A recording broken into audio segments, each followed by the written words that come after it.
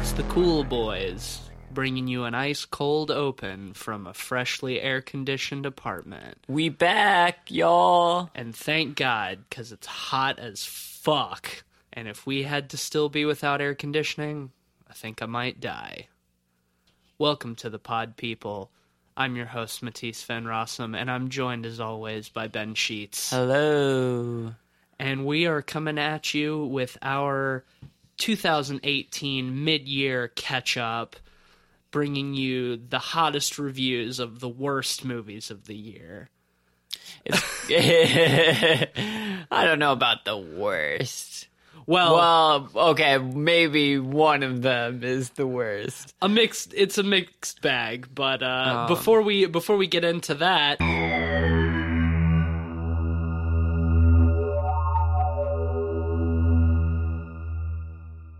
there's nothing particularly newsworthy, but in the last couple of weeks we did get some new trailers, two specifically that we wanted to break down a little bit. And the first is we've gotten our first full trailer for the new Halloween, the David Gordon Green one with Jamie Lee Curtis. Yes, it seems to be a direct follow-up to the first one. It seems like they're ignoring most of what happened after that. I think they're even ignoring Halloween 2. I think they're ignoring everything after the first one, which is bold, but I suppose not unwarranted. I'm on the fence about this movie just because it's yet another Halloween soft reboot to try to reinvigorate interest in the franchise. It does look less grimdark than the Rob Zombie ones. Yeah, which is a plus. Which is a plus. My curiosity is piqued after that trailer. On one hand, there is a lot of fan service. It feels like they're really pointing at themselves and being like, "Remember this? Remember how great the original Halloween was?" Yeah, I can agree with that. I think that it shows potential to be kind of schlocky, which excites me, actually. Yeah. Especially since the premise is that in all the years since 1978, Jamie Lee Curtis has been training herself to kill Michael Myers if he ever breaks out of prison. And she's old now. So, and I mean, Michael Myers himself is also very old at this point. So this is just like grandma and grandpa beating each other with like the kitchen chairs or whatever, and yeah, I think you might as well call it trash humpers too. I mean, Michael Myers never like runs in any of those movies. He always does the serial killer slow walk, but I think at this point that's about all he'll be capable of. He'll be doing the serial killer slow walker it's gonna be hard to stab people when you got that arthritis. I mean, they don't show a ton in this movie, or in this trailer, but it looks like it could be interesting. I like David Gordon Green. Yeah, like I said before, my curiosity is piqued. And Danny McBride is on the writing team. Yeah, so which is weird, but could be interesting, you know? I like that they're taking it in a different direction than, you know, standard Halloween stuff.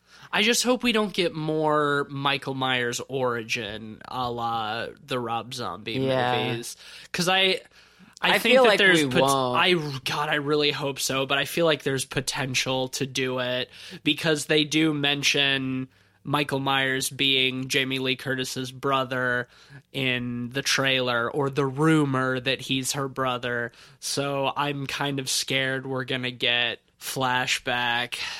I don't think we will. I really hope don't. Not. I hope they're smarter think than we that. will get that. I heard somewhere, and maybe I'm incorrect on this, so if I am, email us at podpeoplepod@gmail.com.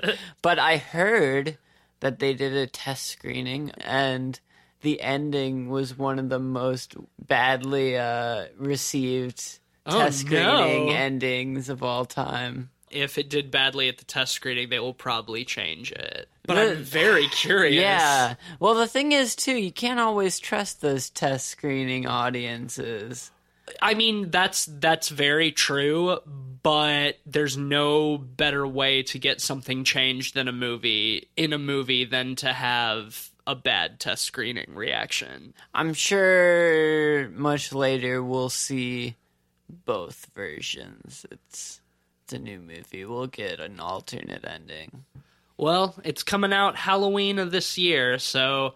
with a John Carpenter soundtrack. Yeah, which is amazing because he's a million years old. Yeah. I'm surprised he can still do anything. But I do love his music, so that should be cool at least. Yeah. But you can expect to hear our full thoughts on that movie when it comes out around Halloween time. On my birthday. Holla. That'll probably be our Halloween special for this year. So let's move on to our other trailer that we wanted to talk about. I think this... Do we want... Well... want to talk about it. We're going to talk about it. Obligated to talk about it.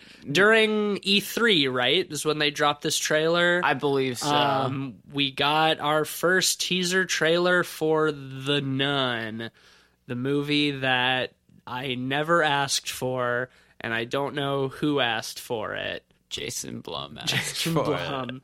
it. I already hate this movie just from the trailer. It's going to be an obnoxious origin story, Annabelle creation style, about that weird Marilyn Manson and drag demon from The Conjuring 2. Is it going to be a period piece? I think so. All signs point in that direction. It's an origin story. The only thing I liked out of that trailer were the sweeping shots of the castles. Yeah. I thought that was cool. No, that was rad, but And so I think if they played a strict period piece, it won't be good. It probably won't even be fun, but at least it'll have that, like, slight positive to it. Maybe. I mean, I'll just remind you of Winchester, which we're going to talk about here shortly. True. And then you can think about that period piece idea. Yeah. Well, the thing is, those castles in that trailer looked a lot better than the Winchester house at any point. Let's not get ahead of ourselves. But, yeah, this movie looks fucking stupid. The trailer's got a textbook Blumhouse jump scare in it. I love how at the beginning of the trailer it makes sure you know to watch until the end. Yeah, what? It's For like no reason, It's too. like the trailer equivalent of please clap. Don't stop watching our trailer. But yeah, we see some good nuns walking around in a castle being chased by evil nuns, and there's some Latin written on a door, and then at the end we get the title card, which looks like a Nine Inch Nails album cover. So it's a movie that's coming out. You know how you fix this movie, make it automatically a 5-star movie? Instead of calling it The Nun, you call it Sister Act 3. Ain't having none of that. It's just Whoopi Goldberg. Now that's a movie that I would pay to go see. I guess she is the... Oh, no, I can't say that on the podcast. And at the end, they say, pray for forgiveness, but the only forgiveness that anyone needs is the people who made this movie. So, that's all I have to say about that.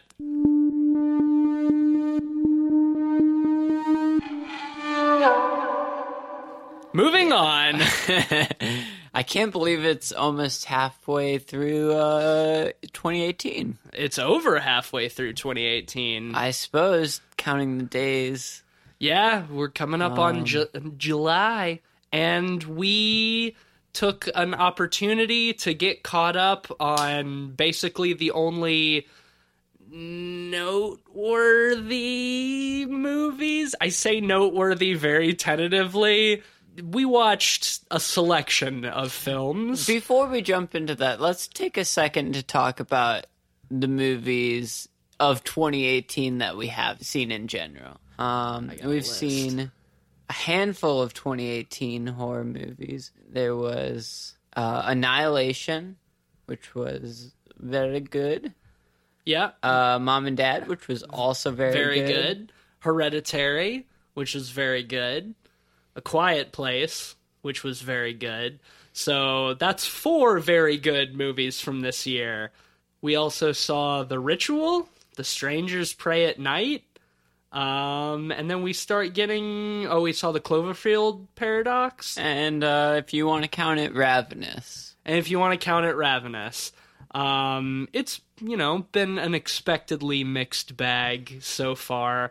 But we've definitely already seen the good ones, and so now we're here to talk about the bad ones. The rest of them. the rest of them. And we're going to be starting tonight with Winchester, which is... It could loosely be called a film, as in it has a beginning, a middle, and an end, and there are characters... And there's a location, and some things happen. They did pay Helen Mirren a lot to be in They somehow got Helen Mirren for this movie, which is wild to me, because there's no way she needs money.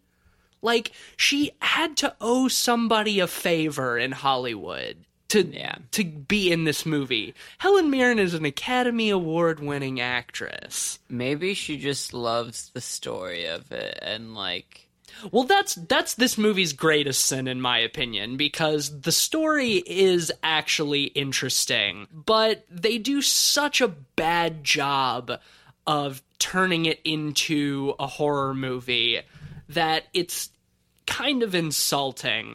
For those who don't know, this is one of those supposedly based on a true story films in which Sarah Winchester of the company that made the Winchester rifle, after the death of her husband and her child, thinks that she's cursed by the ghosts of all of the people who were killed by the rifles that her family made, and so she moved to San Francisco and spent the rest of her life building this enormous 6,000-acre house that has stairways that go nowhere, doors in the ceiling and the floor, just this big labyrinthine construction. And I think that's cool, but what's not cool is this movie. It's embarrassing, but I always get Helen Mirren and Judi Dench mixed up. I mean, that's somewhat fair. They are both very... old British ladies. Yes, very much so. Helen Mirren has way bigger titties. That's why they call her Fat Titty. No, that's what she's credited as in this movie. Yeah, man, this movie, the core story of it is interesting. The story that it's based on is interesting. Yeah. But they turn it into such generic non-horror that it's really insulting to the viewer and to the source material. When we sat down to watch this movie, we took bets on how many jump scares there would be. I said 7, which is a lot for any horror movie. And you said, what, 12? 12, yeah. And I thought, there's no way there's going to be 12 jump scares in this movie. And there was, the final count ended up being like 15? I stopped counting at a certain point. Yeah, it really is relentless with them. The problem is, when it does do jump scares, it doesn't do them in any sort of coherent way. No. Like, usually they're completely unwarranted jump scares that end up having no stakes or nothing to do with anything. And they're rapid fire, too. I knew I was in trouble when there were 5 jump scares in the first 20 minutes of the movie. I knew I was fucked. Jump scares are not particularly effective in horror anyway, in my opinion, but when you do them one after another, after another, after another in a really short period of time, that makes them even less effective. At a certain point, you don't even jump anymore because, like, you're so desensitized to it at that point. It's so fucking cheap, which is a great word for this movie. Cheap.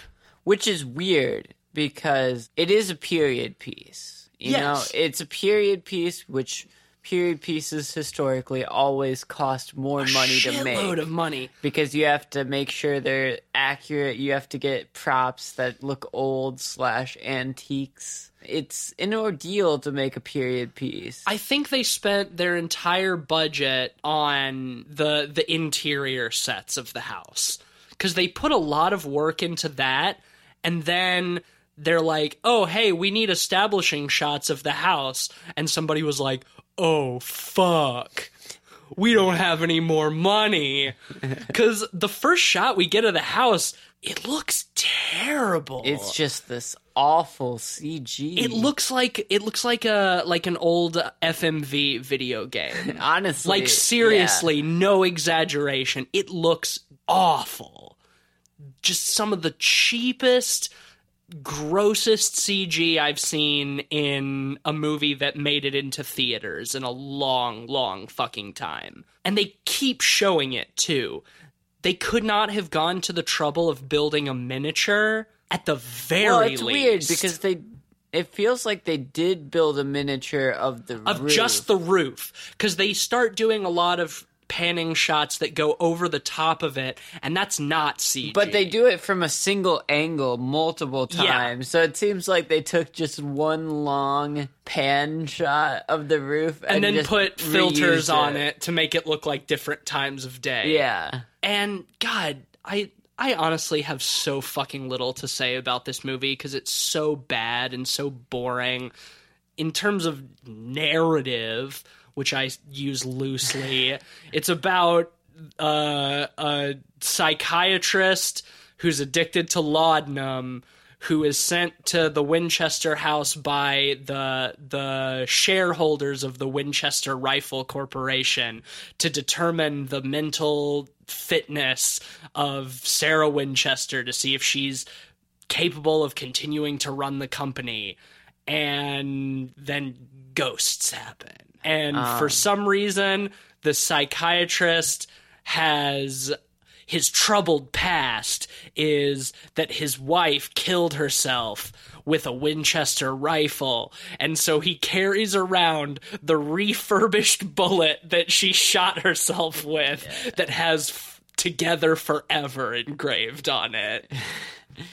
Yeah, I can't believe that is a thing in this movie. The reason Dame Helen Mirren builds this convoluted labyrinth of a house is she has sort of a medium presence where she can see these ghosts of these people who were killed by the Winchester rifles. But to make their presence stronger, she has to make the rooms that they died in. Yeah, they telepathically make her draw the blueprints of the rooms that they died in and have her build them into the house, which is fucking stupid, because even in the real story, the real Sarah Winchester said the reason she built the house like that is so the spirits would get lost, to make it confusing so that they wouldn't be able to find her because they would get lost in the house, which is a much cooler idea that they could have very easily done in this movie, rather than her locking up all of the spirits in these rooms. And apparently you can keep a spirit locked in a room by putting a board over the door and hammering... It's 13 nails. 13 nails. Exactly, 13 nails. And if you do that, ghosts can't get out. It's that simple. That's just basic That's science right That's there. just science. No, I think it's really dumb, and it's like, if that's the case, why even build the rooms? You know, like, I know you're getting rid of the ghost presence once they quote-unquote come to terms with their death. But, like, if they're haunting you, that's not why they're haunting you. They're not haunting you to try to come to terms with their death. No. This movie is so fucking dumb. So goddamn stupid. And it's just like endless monologuing about being haunted by your past and atoning for your sins. And for some reason, at the beginning seems to take a very strong anti-gun message, which we picked up on immediately and was like, okay, well, 2018, you know, there's a problem with gun violence in America. Is this trying to make some sort of political statement in a weird way? 2018 second wokest horror film. But then they end up saving the day at the end by shooting the ghost, by shooting the evil ghost with a gun. Which doesn't make any sense. I mean, honestly, that whole sequence might be my favorite sequence in the movie. It's the only entertaining part of the movie. The rest of it is such a fucking slog. Yeah. It's terrible. There's a one-of-a-kind shot in this movie where the ghosts, like, make a whole room full of guns float in the air, all pointed at this dude, and it just looks It looks so stupid, because the ghost made Helen Mirren build a room that has one of every make and model of the Winchester rifle, because that's the room that he died in, because he shot up the Winchester factory. Yeah, because his brother died in the Civil War or something. And he lost it and blamed it on the guns. And apparently, the only way to kill a ghost is to use a refurbished bullet that killed somebody else or something. The stupidest part of this whole thing is Helen Mirren's character wasn't even related to the Winchesters by blood. No, it was by marriage. Yeah, she fucking married into it. Why is she feeling guilty for this shit? Well, I mean, that's a real life thing. So, why are you getting haunted by these? I know. I mean, the real Sarah Winchester did legitimately believe she was cursed because over the course of several years, like, literally everybody she loved died. So she thought that she was haunted by the spirits of everyone who is killed by the Winchester rifle, which was a lot, because the invention of the Winchester rifle was a turning point in the Civil War. Because then, when you had a repeating rifle, you didn't have to stop and reload your musket every fucking shot. I mean, yeah. You want to know something incredibly stupid about this movie that I read? Apparently, the people who made this movie bought the photographic rights of the Winchester Spirit House, the real one. So now anybody who goes to tour it can no longer take pictures of it. Because any pictures that they take would be seen legally as direct competition for the promotion of this movie in perpetuity. That's so frustrating. Why the fuck wouldn't you use that house then to shoot it? Right. They did it solely to eliminate competition, which, how is some tourists' iPhone pictures of a cool haunted house competition to the promotion of this shitty movie? Because the pictures are better than this movie. It's so fucking frustrating. Anything you take of will be better than this movie.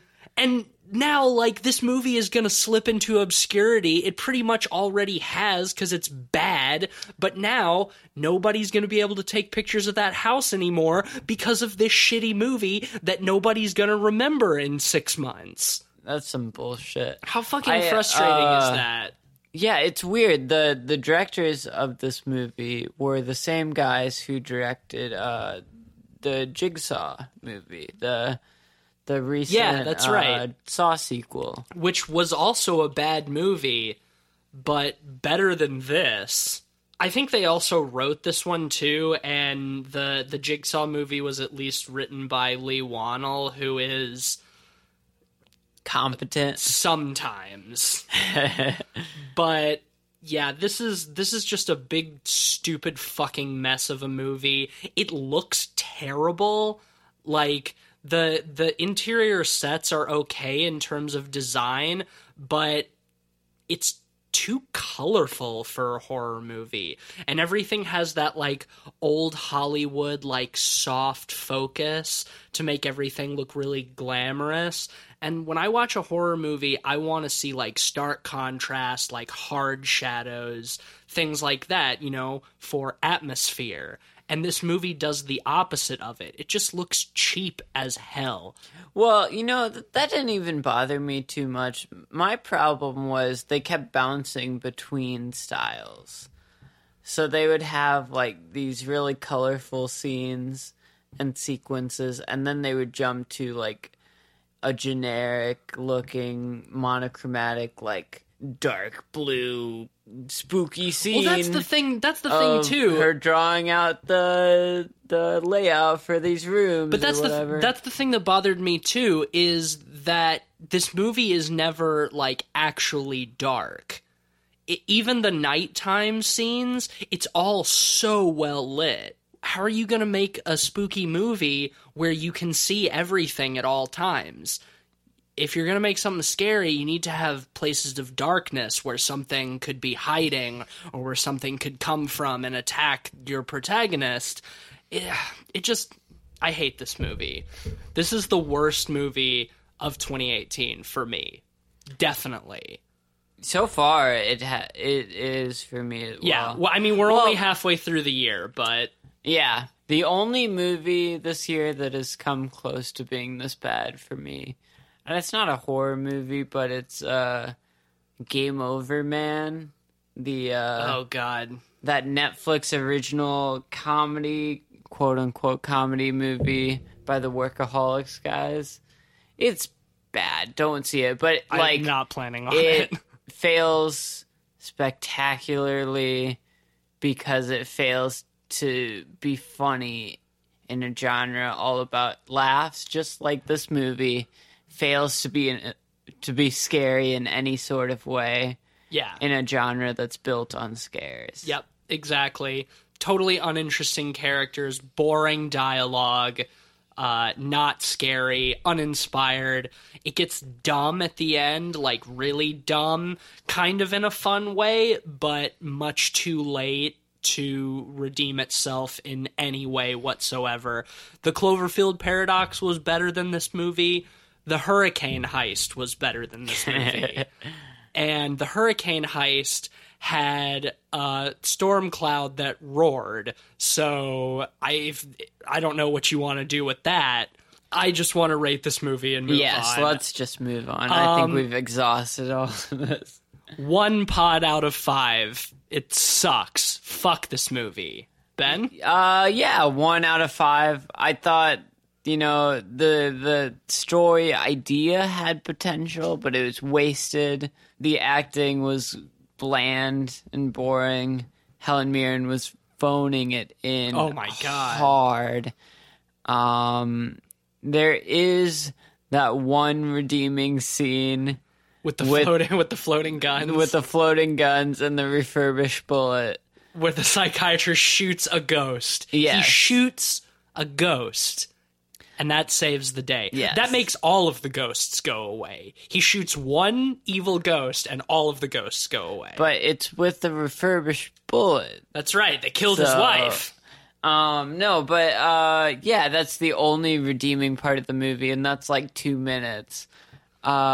So yeah, don't see this movie. It's not worth it. No, that's It's trash. I give it 1 out of 5. So that's a unanimous 1 out of 5. Instead of seeing this movie, take a trip to San Francisco and go to the actual Winchester Spirit House. But don't plan on taking any pictures, because that's illegal now.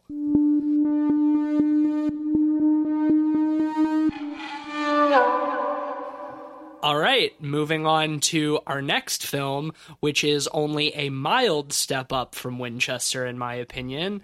Insidious: The Last Key, which is the 4th film in the Insidious franchise, and Hopefully hopefully it's the last. Insidious, the last film in the franchise. It is a film, and I mean, it also is bad. It's better than Winchester. It is better than Winchester. It's at least slightly more entertaining. It's I guess it's supposed to be a prequel to the whole franchise.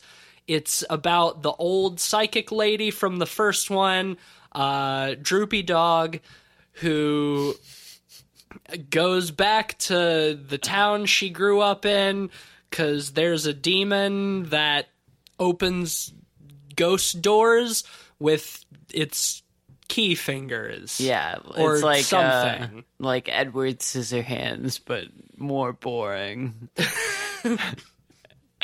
Yeah, so she we start with like a flashback scene in the 50s, correct? 50s? Yes. When she's a little girl. Yeah. They live in a house right next to a prison, and so she sees the ghosts of all the people who were put to death in the electric chair. And then she opens a ghost door, and then a demon kills her mom, and then she's traumatized for life or something. I don't know, dude. Like, I was paying attention to this movie, but very little of it makes sense from a narrative standpoint. It's kind of like a non-story. I mean, the dad in this movie is definitely the worst dad of the year so far. Oh, Worst movie dad of the year. Worse than Nick Cage and Mom and Dad. Yeah, he locks his daughter in the basement to teach her a lesson about seeing ghosts. Yeah, you see those ghosts? I'm gonna lock you in the basement with those ghosts. Old Droopy Dog lady gets called back to her hometown, which is called Five Keys. Get it? Because the demon has 5 keys for fingers, and it's in Five Keys, New Mexico. So how's that for subtlety? A dude who's living in her house is having ghost problems, so she goes there with her sidekicks Lee Wannell and dude from Fargo season 2, who's also in Winchester. Yes. And they see some ghosts and some demons. Like, this movie is a series of events more than an actual story, I think. It's an amusement park taking you from one unwarranted jump scare to the next. We also took bets on this one, and this time I went higher and said 10, and you said 12 again. And what was our final count? Was it... I think it was 13. Yeah, I think so. I think it was 13. So you won both of those, but, you know, when you're dealing with the Insidious franchise... I think we both lost ultimately. Oh, yeah, there was no by winner. watching these movies. There was no winner. What I will say about this movie is it seemed to be somewhat self-aware of the cliches of this franchise and of its spin-off franchises like The Conjuring and Annabelle and stuff like that, at least in the sense that there were a few times where we knew a jump scare was coming and one of us would call what the jump scare would be, and it would happen, but it would be something different than what we called. The jump scares were still lame, but at least they were actively trying to subvert expectations. Yeah. Like the part where she's crawling around in the air duct or whatever, and she finds all of those suitcases, and she keeps opening them up and then closing it, and it is like framed on the darkness behind the suitcase, and she does that twice, and it's like, okay, on the third time she's gonna close it, and the demon's gonna be there. But instead, it comes out of the suitcase. Yeah, they never mess with when the jump scares are happening, but how the jump scares happen. They do a decent enough job. I'll give them very minor props for creativity on that. I do also have to give them props for making Droopy Dog their lead actress. Very bold decision. I don't know her actual name. I feel bad about that, but she is basically Droopy Dog. She does look like Droopy Dog. But yeah, you Lynn Shay is the actress. I mean, but I'm going to keep calling her Droopy Dog. Outside of, obviously the new Halloween with Jamie Lee Curtis, you don't really see old women get represented in movies in lead roles. In lead roles, yes. Like, yeah. Usually they're the scary old grandma. Yeah, so to see like a mainstream horror movie give their lead role to like a 76-year-old lady is unique. And I gotta give it props for that. I can give it that, and she does have chemistry with her sidekicks, although they are not very interesting characters, any of them. But they feel more developed than the characters in Winchester, say. And I guess one other thing that I can mildly compliment this movie on is the side plot that the guy who called them to get rid of the ghost has been like imprisoning women in his basement, and we think that they're just ghosts at first, but then it turns out that they're actually like real people. And then we discover later on that her dad was doing the same thing. That was something that I was not expecting from a movie like this, to incorporate an element of non-supernatural horror. But then their explanation for why this is happening just ends up being stupid and thrown that shit out the window. Supernatural. The demon in this movie looks very stupid. It looks like Gollum with no nose and keys for fingers. And it goes around shoving its keys in people's throats and locking their voice boxes so they can't scream or something. Dumb. It's so stupid. And we find out that the reason that her dad and the other guy were imprisoning these women and torturing them is because the demon was making them do it because it feeds off of hate or something, which is like the lamest, flimsiest plot device for an antagonist that I've seen in a really long time. It did lead to one of my favorite lines, though, in this movie. Droopy Dog is like, we have no more hate, so fucking starve.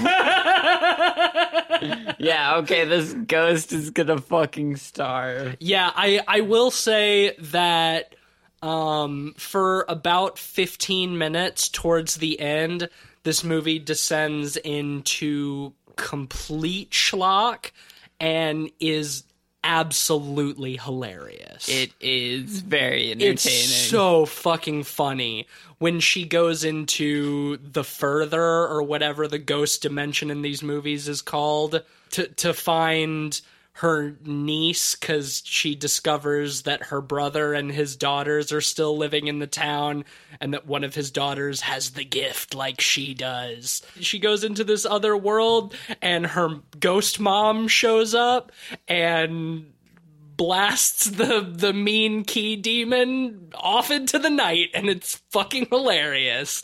I was laughing for probably a good 10 minutes towards the end of this movie. So that's something that I can at least give it over Winchester. Yes, at least by the end I was entertained. Where Winchester had a solid 2 minutes of greatness, this movie has a solid 15 minutes of greatness. Yeah, which for a movie like this, I'll take it, I guess. It's still too long. It's very boring. I don't give a shit about anything that's happening for most of it. And it's uninspired and uninteresting and basically like all of the other Insidious movies. See, I don't know how much you would get out of this if you have seen all of them, because I know I've only seen the first. I've seen part of the third. I've seen the first and the second, and if you asked me to recount what happens in the second one, I could not do it because I don't remember. Even know if I could tell you what happened in the first one, to be frank. Spooky ghosts. I could give you a vague plot synopsis of the first one. The first one is okay. It's a very okay movie. Not as good as The Conjuring, but not as bad as Annabelle, say. This is a franchise that's gone on for far too long. I don't know why anybody still gives a shit about it. I know I sure don't. And do you think this will be, I guess you could say, do you think this will be the last key? I fucking hope so. Do you know the demon's motivation in this movie? Because I still don't. What's the relevance of it having keys for fingers? What's the deal with the doors? Why does it make people kidnap other people and lock them up in a closet? Like, your primary antagonist has the keys and the door motif. Your primary antagonist has no motivation other than it's a demon. Demons are evil. That's it. Fuck this movie, really. The last 20 minutes or so are worth watching, but the rest of it is a total snooze fest. Is it because the connection with the jail next door and how all of the prisoners were jailed in cells with keys, and the not warden, but the jailers would always have keys, and the jailers are the demon? I don't know. That's a motif, though. That's a motif, not a motivation. Which just goes to show that this movie is badly written. Yes. And which is one of the reasons why I'll say that Lee Wannell is competent sometimes, because he wrote this. For those who don't know, Lee Wannell wrote the first Saw movie, and he is the one who is not Cary Elwes in Saw. And I like the first Saw movie, and I like Lee Wannell in that, but I think that he has gotten really lazy. I know he wrote the first Insidious too. And he directed the third one. Yeah. I think this movie, it's not meant to be amazing to begin with. It's supposed to be a schlocky good time. It delivers on some of the schlock, but not much of the good time. It doesn't deliver enough on the schlock until the end. If it was schlocky all the way throughout, it could at least be entertaining. And as fun as the last 15-20 minutes are, I would not say that it's worth it sitting through the rest of this movie just for that. I don't think this movie did super well at the box office. Well, I mean, they released it in fuck you, it's January. Yeah. The first Insidious and maybe the second one were released around Halloween, prime season for releasing horror movies. Any horror movie that's released in January is most of the time, unless it's an art house film, destined to be shit. Yeah. Because it's the dumping ground. Nobody gives a shit about movies that come out at the beginning of the year. That's when everybody unloads their shit. Yeah. So, I wonder if this will be similar to the Paranormal Activity series, where hopefully it won't go on that long. Well, I mean, that one only had, 5 movies? 6. 6? Yeah. I am not proud to say that I have seen all of them. I thought they went 1 through 4, and then they had that one. They had 1 through 4, then they had Paranormal Activity, the marked ones, then they had Paranormal Activity, the Ghost Dimension, which is by far the worst. I don't even know if I remember the Ghost Dimension. If you saw it, I didn't see it, but I don't memorable. even remember marketing for it. That was the one where they develop special cameras that when you turn on the night vision, you can actually see the ghosts. Oh my god. It can see into the ghost dimension. It fucking sucks. It's really, really bad. But all I can say is that I hope Insidious is done after this one. They end it with a terrible Blumhouse jump scare where she has a vision about the little boy from the first one, and then she wakes up and looks out her window, and the demon from the first one pops his face into the window, and it's fucking stupid. I hate movies that end like that. Okay. I want to pitch how you make this movie a 5-star movie, much like the last one. All right. Okay, it's called Insidious: The Major Key. Instead of this weird golem-like demon, it's DJ Khaled. Oh, okay. I'm into that. When you said the major key, I was thinking that it was going to be like a composer demon, like the ghost of Mozart or something. And they have to do something to make him stop writing sad, angry, evil music and start writing happy music again. See, what I was thinking is this would be like a top 10 anime crossover type of thing. Oh, yeah, sure. And we'll get a crossover with the Ghostbusters. Because they're basically the same movies. Yeah, basically. But instead of, you can't have Harold Ramis in it. He's dead. So just put Droopy Dog in his role. Get Bill Murray, get Dan Aykroyd, and get Droopy Dog. And you know what? I want to go back to the DJ Khaled thing. Let's throw him in there, too. In that Ernie Hudson role? Instead of being the demon, DJ Khaled needs to be the ghost hunter. Perfect. I think that's where you're really on to something. Because then you have excellent opportunities for all of his catchphrases. Like when he defeats the ghost at the end, he can just look right in the camera and say, "You played yourself." He just yells, "We the best." We the best. Every time they capture a ghost. Every time they capture a ghost, he just says, "Another one." The Stay Puft Marshmallow appears. Major key alert. We eaten. Gotta go get Master Rock.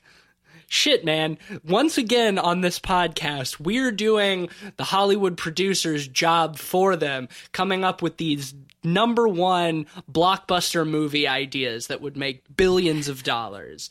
And what are we doing? Sitting on our fucking futon in Durham, recording a podcast. And we're not even getting paid for it. We're doing this work for free. Shit. We're the ones who are playing ourselves. Do you want to rate this? Yeah, we might trash? as well.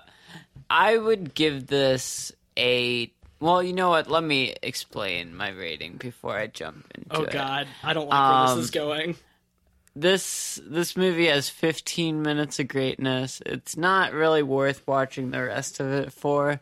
But when it gets to that point, it becomes very fun. This movie does a decent enough job of, unlike Winchester, doing jump scares at least competently, where they do proper subversion of expectations for them. They surprise you like a jump scare should, even if you're anticipating it. And they don't feel unwarranted in the same way that any of the Winchester ones most of the time. What I will counter with is when Droopy Dog is being interrogated by the detective and it is doing the standard reverse shot between the two of them, and it cuts back to the detective and there's a ghost behind him.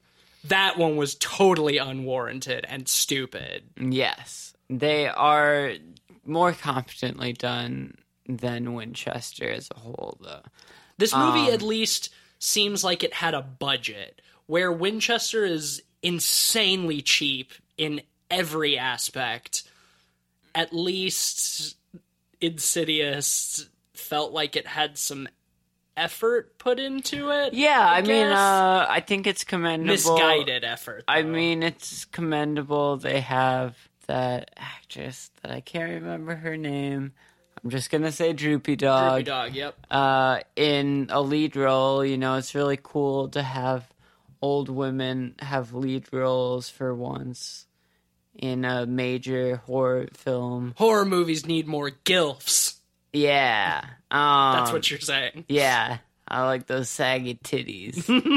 No, I think that's a plus. I think the characters are at least more likable than Winchester. I really liked the subplot with the dad kidnapping and imprisoning women. No, just it was always women. Just women. Yeah. And you know, that kind of playing into the ghosts Droopy Dog saw as a kid, maybe not being ghosts. I thought that was one of the only things that idea. I thought was cool, when we have a flashback of her as a teenager and she sees a ghost in the laundry room, and then later we get another flashback that ghost she saw in the laundry room was actually one of her dad's prisoners that had escaped. I thought that was interesting, but it didn't focus on that aspect of the plot nearly enough, because once again it was just about, oh, but the demon made him do it. Yeah, which I thought was lame, but you know, I'm gonna give this a 2-star out of 5, 2 pods out of 5. I think it's competent. It's not a great movie, but it could be a lot worse, as we know well on this podcast. See, when you said that you had to explain your rating, I thought you were going to give this a better rating. I would also give it a 2 out of 5. I don't anticipate myself ever watching this movie again. I was largely bored through most of it. It at least had somewhat of an entertaining payoff in how dumb and schlocky it was, so I appreciated that, but mostly it's just a snooze fest, and I don't really give a shit about any of the characters, so I guess that's another unanimous 2 out of 5 pods for Insidious: The Last Key.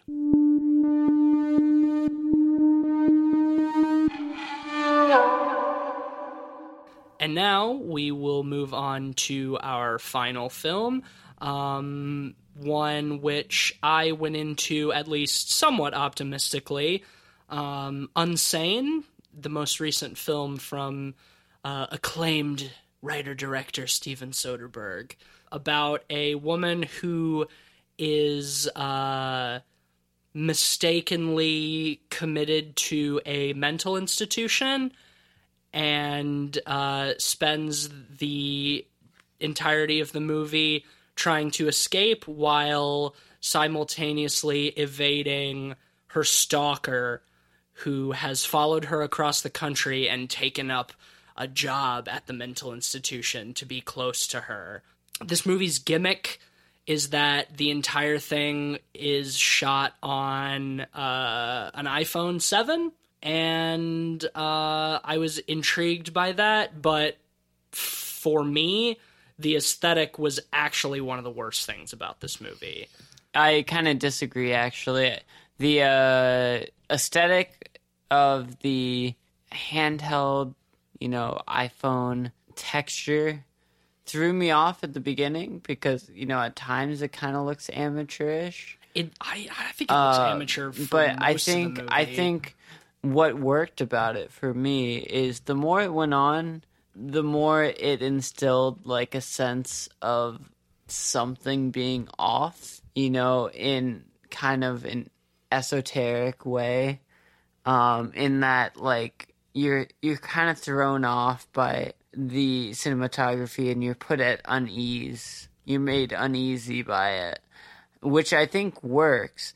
And also on top of that, I feel like the choice to shoot it on an iPhone has sort of a metatextual appeal to it, in that, a lot of these institutions, you don't have public access to them. So it feels more personal shot on an iPhone. It feels like a guerrilla filmmaking kind of deal. Yeah. I think that you're right in that's why it was shot on the iPhone. It took me a while to key into that, because for like the first 30-45 minutes of this movie, I was just like, I cannot figure out why this is shot on an iPhone. Where I will disagree with you is the feeling of unease from how off it looks. For me, it definitely looks off. I will agree with that, but I found that more frustrating than anything else, especially considering, Steven Soderbergh has been working in the industry for a long fucking time, and I feel like if this was from an unknown director, like an up-and-coming, on a super low budget, and like, oh, we're going to shoot this on the iPhone, and for this reason, and sort of like a forced creativity through necessity, it might have bothered me less, but I just thought it looked terrible.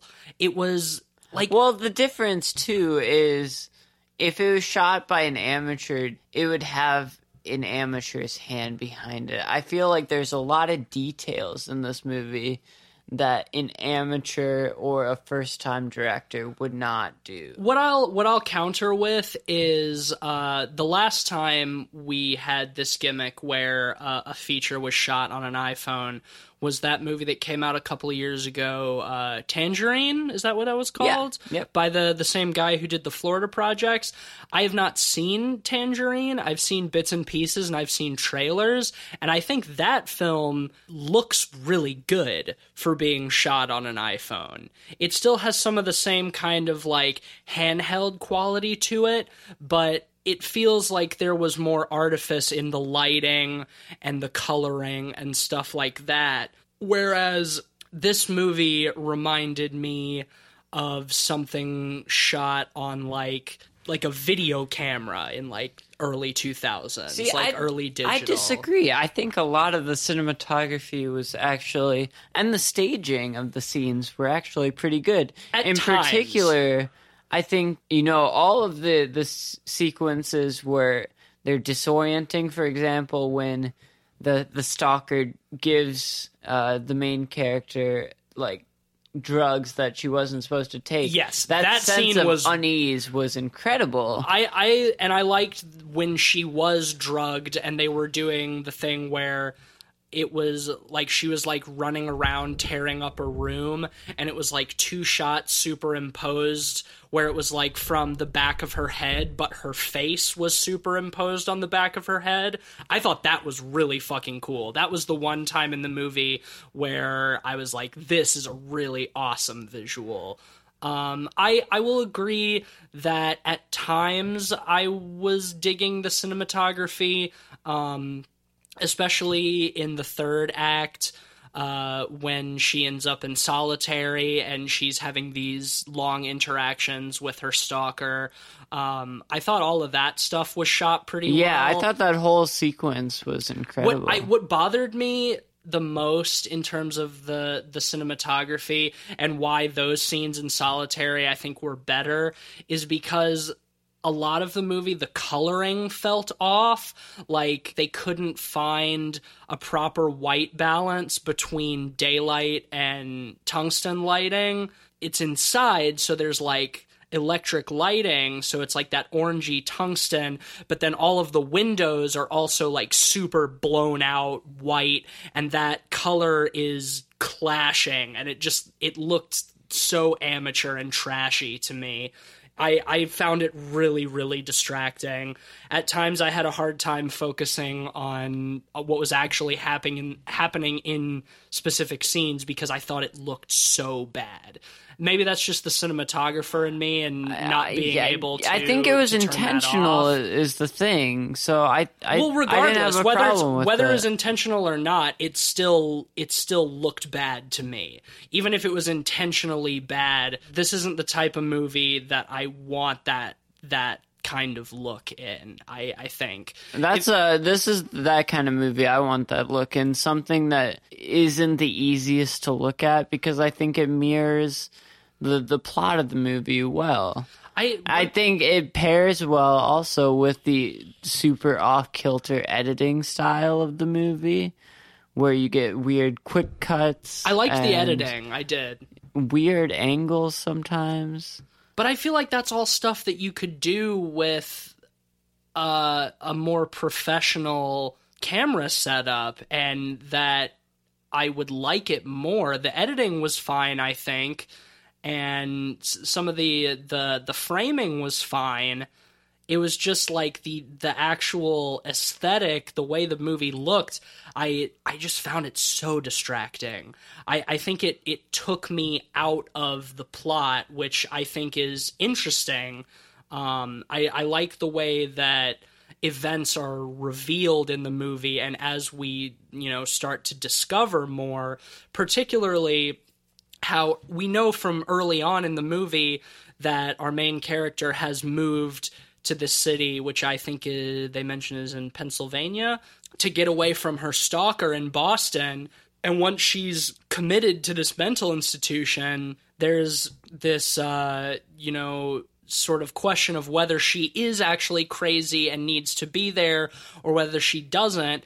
And the guy that she thinks is her stalker who's working there, we don't know until way later in the movie whether he actually is her stalker or she is just delusional and thinks that he is. That stuff I thought was really interesting, as well as the concept that this mental institution is wrongfully committing people basically to hold them hostage until their insurance refuses to pay for it anymore because they have to meet their quotas. I thought that was really interesting. Yeah, too. I love the late stage capitalistic anxiety about needs falling into profit sectors. Right. That's all handled really well, and it seems to be a common theme in a lot of Soderbergh films. I almost wish that they had gone more into that instead of just sort of descending into generic slasher territory in the end,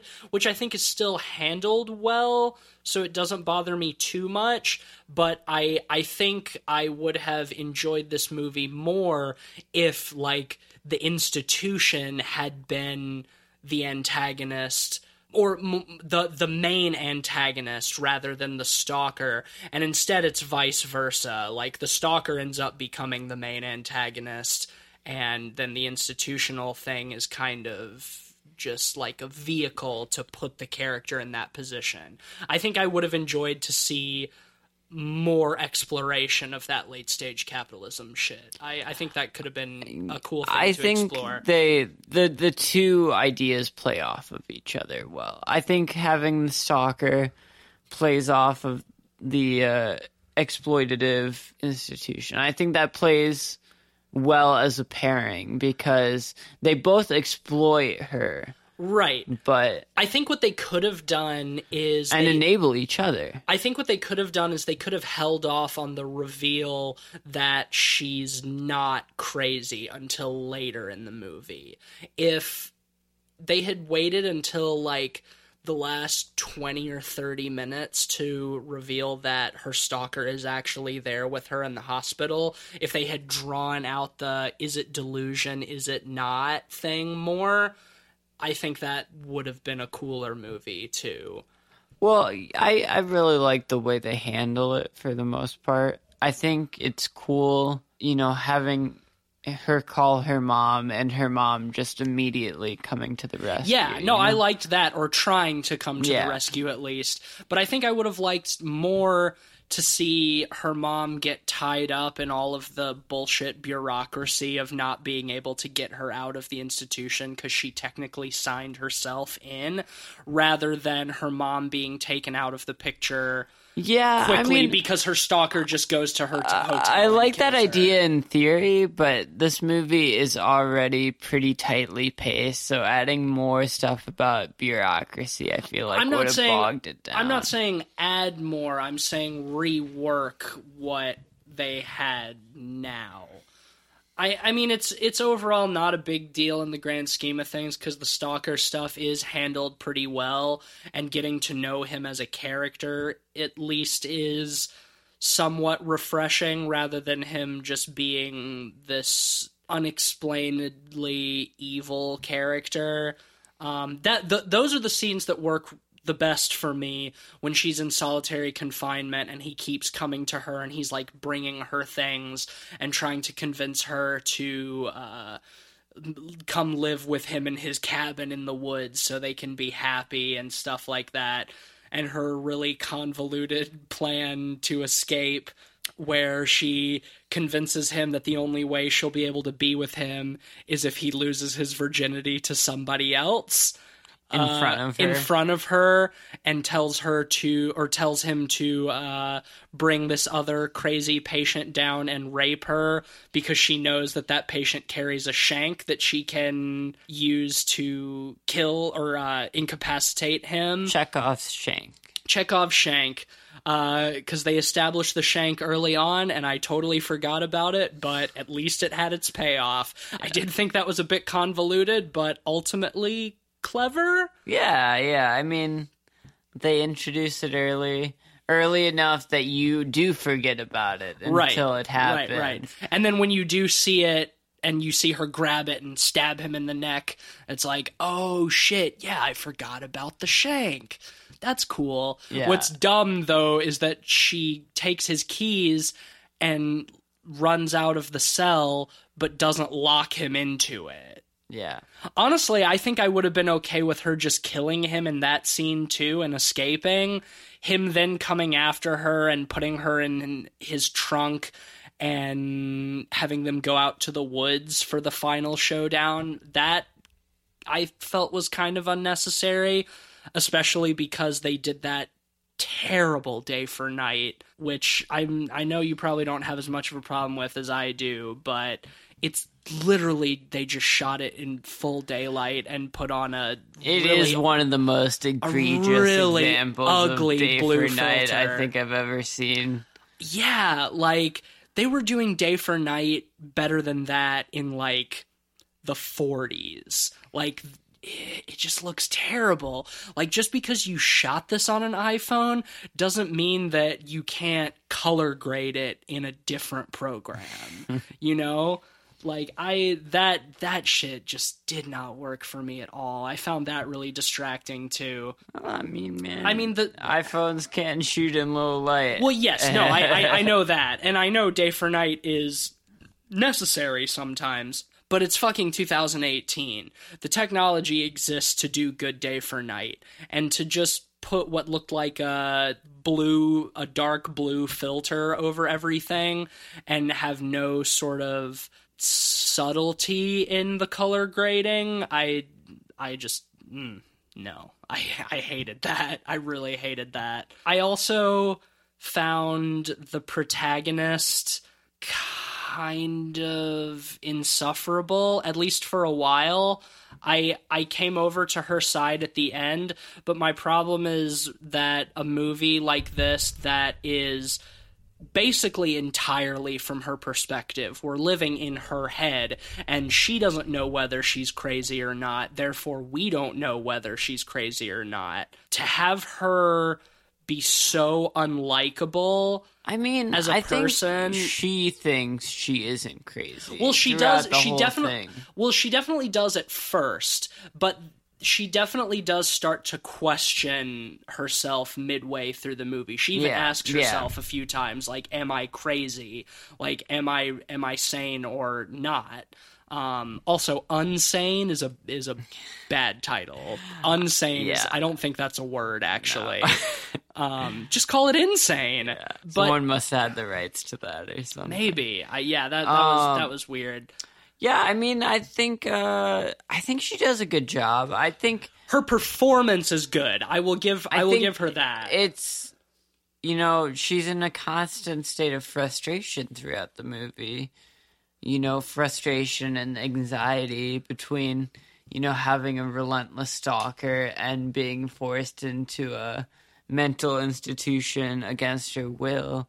So I have no problem that she's kind of unlikable through the movie, because considering, I would be pissed off too, Yeah, but I think you can still have a better balance between dealing with that frustration and anxiety and just making her unlikable to the audience, because like I said, it's all from her perspective. She's the protagonist.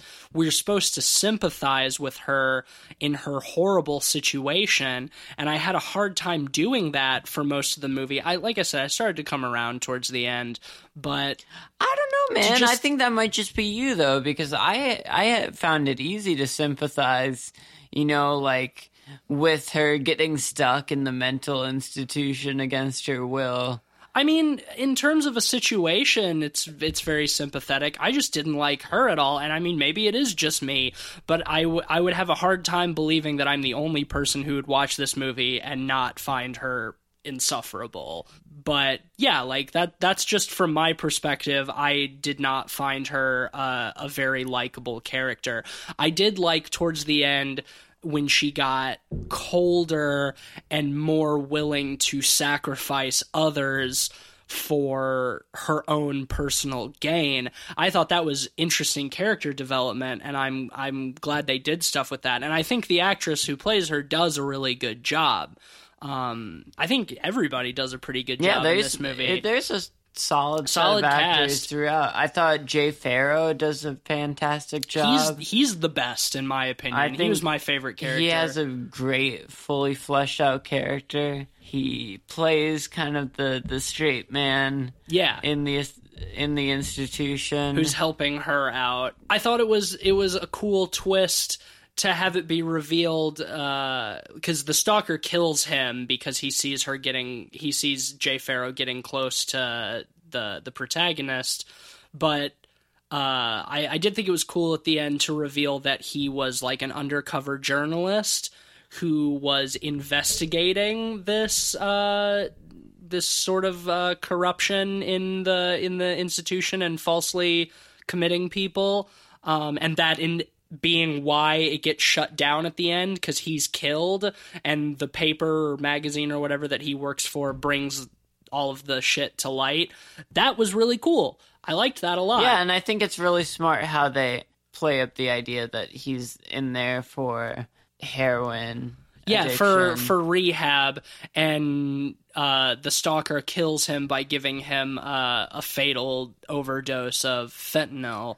So of course then the paper knows that he's been murdered because he's not actually a drug addict.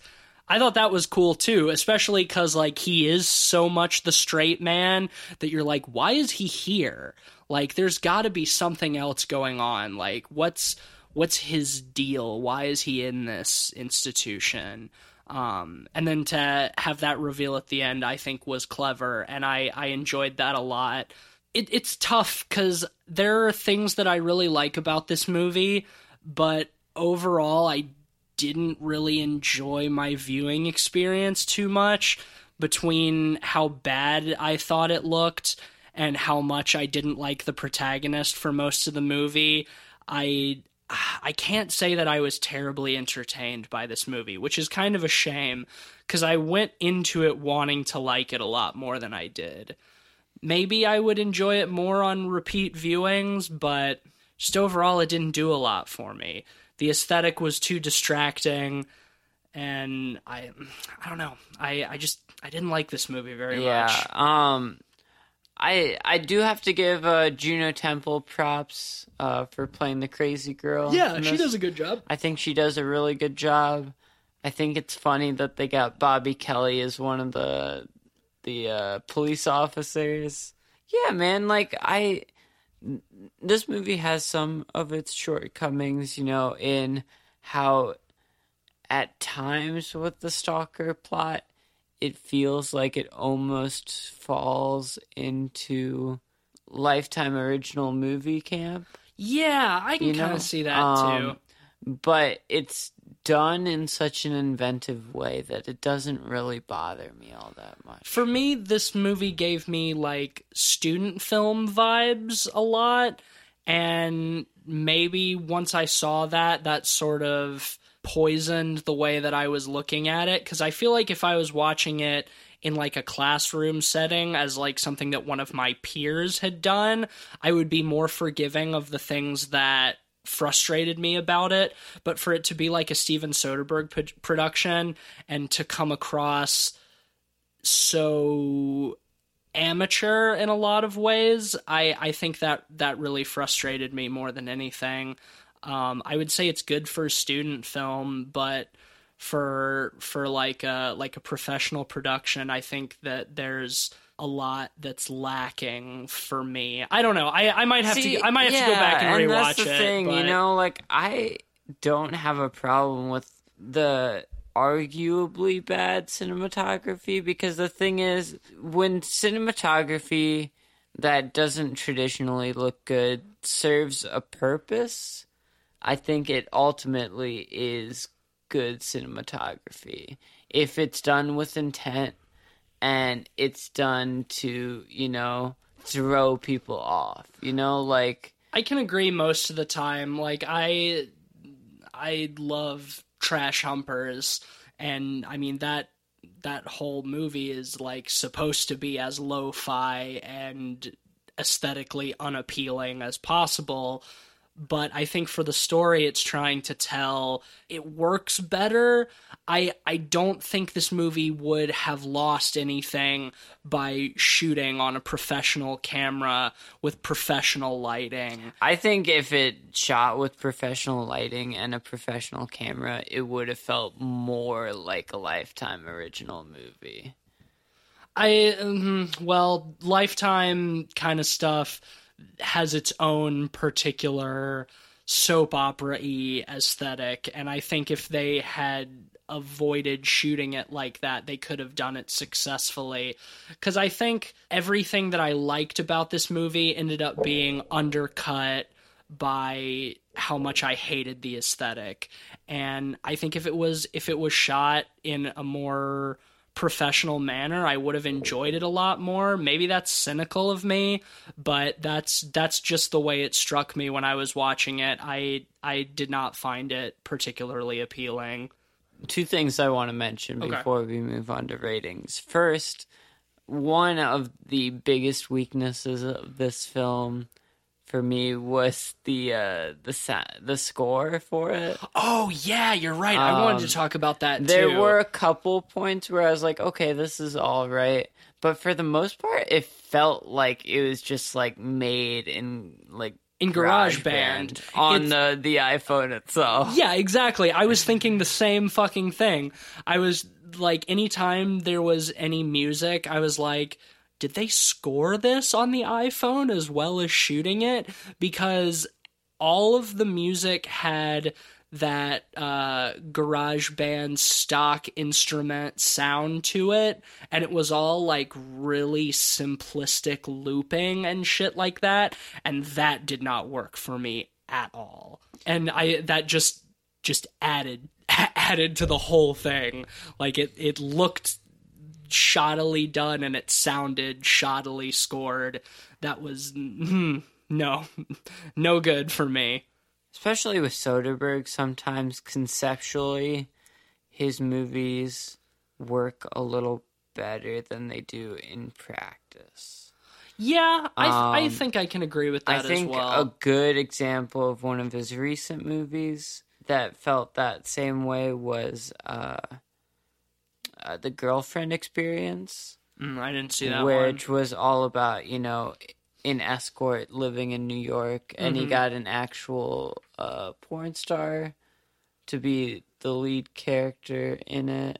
Like, conceptually, that's a cool idea, but the movie doesn't really do enough with it. And I feel some of that translates into this movie where, like, there's a lot of cool concepts to the approach of this movie, but I don't know if it does quite enough with it.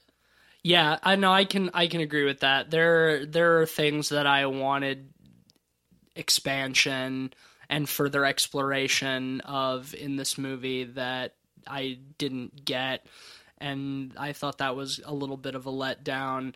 I felt kind of the same about the last Soderbergh movie I saw was Logan Lucky, which I watched on the airplane on the way back from Amsterdam. Oh, it was okay, decent heist movie, fun, but very surface level and didn't do enough unique with its concept to really be a great movie. It was okay. I liked it better than this movie. For me, there's a lot to be desired from Unsane. It's not a terrible movie, but it's definitely not one of the better movies I've seen this year, in my opinion. You want to just add a rating to the end of that? Yeah, sure. Few final thoughts? For sure. I gotta give this a 2.5 out of 5. It fell short. I wish that I wish that it did more. But yeah, 2.5 out of 5 for me.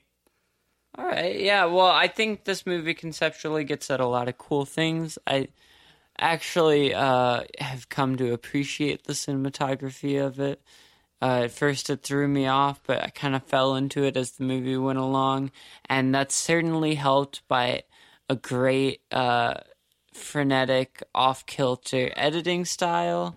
And some great performances. Claire Foy as the main character does a great job. Jay Farrow is great. The guy who plays the stalker is great. Juno Temple is great. Honestly, the whole ensemble is really great. I think the movie is excellently paced. I think the way it reveals things to the audience is really smart and interesting. For example, the first time we realize, it's not just in her head is when, well, not even, we see him show her address, her mom's address, in Boston. Even then, we're not sure if this is real or just in her head. But as things go along, it slowly becomes a realization that this is a very real threat. Well, when he shows up at the mom's hotel room, that's kind of like, that's the big turning point, I think. The ideas of late-stage capitalistic anxieties work well within the idea of this institution and the abuse of stalkers, especially in, the Me Too era wherein it seems more prevalent than ever. And I think the combination of these two concepts makes for a really cool storyline. I think this movie does have some flaws in how it kind of at times feels like it falls into Lifetime original plot territory with the stalker, but it's pretty inventive throughout. There's particular scenes in this movie that are incredibly effective.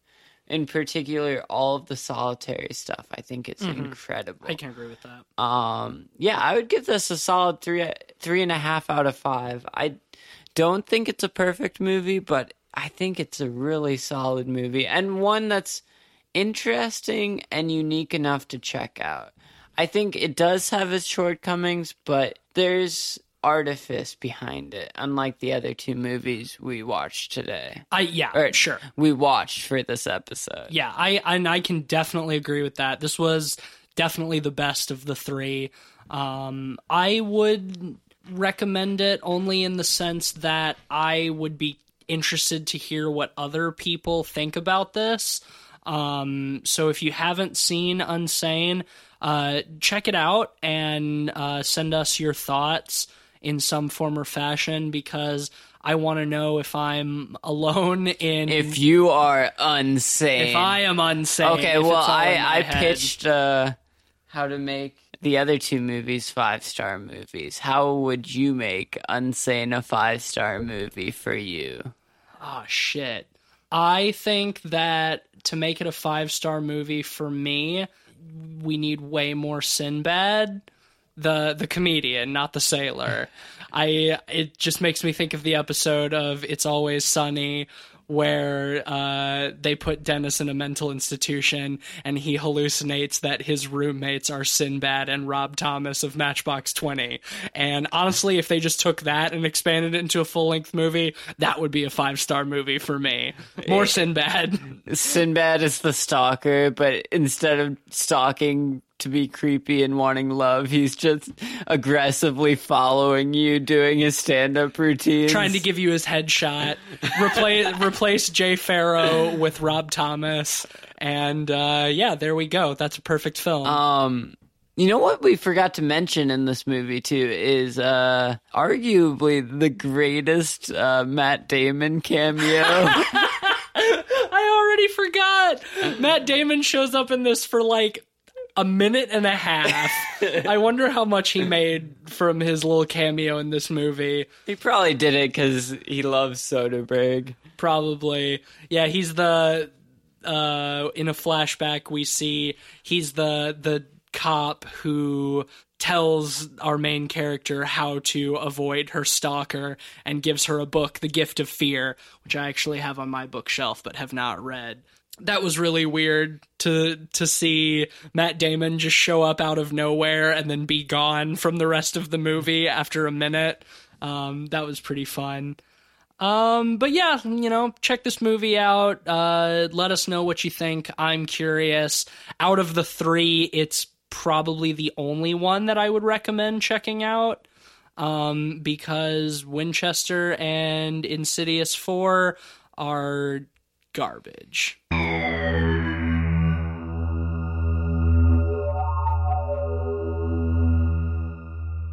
But that will bring us to the end of our mid-year catch-up. We've pretty much seen all of the horror movies that are worth talking about this year, at least as far as we know. Next week, we are going to be finally doing a discussion of David Robert Mitchell's fantastic film, It Follows, one of my favorite horror movies of the last 5 years. And we're going to try to get Cleveland back on the podcast to talk with us about that one. So you can look forward to that next week. I know I'm looking forward to it. If you like the show, you can leave us a rating and review on Apple Podcasts or Spotify or Google Play or wherever you listen to the show. We would greatly appreciate that. You can follow us on social media on Twitter or Facebook at PodPeoplePod. Send us your thoughts, questions, comments, concerns. If you want to go through email, like Ben mentioned earlier in the show, podpeoplepod@gmail.com. Also check out our Letterboxd page for a complete list of all the films we've talked about on the show with links to those episodes if you haven't listened to them already. Ben and I also each have our own Letterboxd pages. I don't write reviews on mine anymore. It's been a long time. But I do still log all of my films with ratings. So if you want to see what we've been watching and what we rate them, you can just look us up on Letterboxd, letterboxd.com, /podpeoplepod for the podcast page. You can just search our names to find our personal pages. Yeah, I believe that wraps up just about everything. You can follow me on Twitter at Mr. Van Awesome. Yeah, you can follow me at Mr. Sheets. And yeah, that's really all I have to plug, I guess. Like the last couple episodes, if you're into video games, follow our development company, Light Arc Studios, on Twitter for updates about our upcoming game, It Stares Back. Very excited about that. But yeah, that should be just about everything. The show is produced and scored by Ben and edited by me. And check back with us next week for our review of It Follows. We need a good movie after some of these movies. Thanks, as always, for listening. I'm Matisse Van Rossum. I'm Ben Sheets. And don't check yourself into a mental institution. You might never leave. Stay spooky. Bye.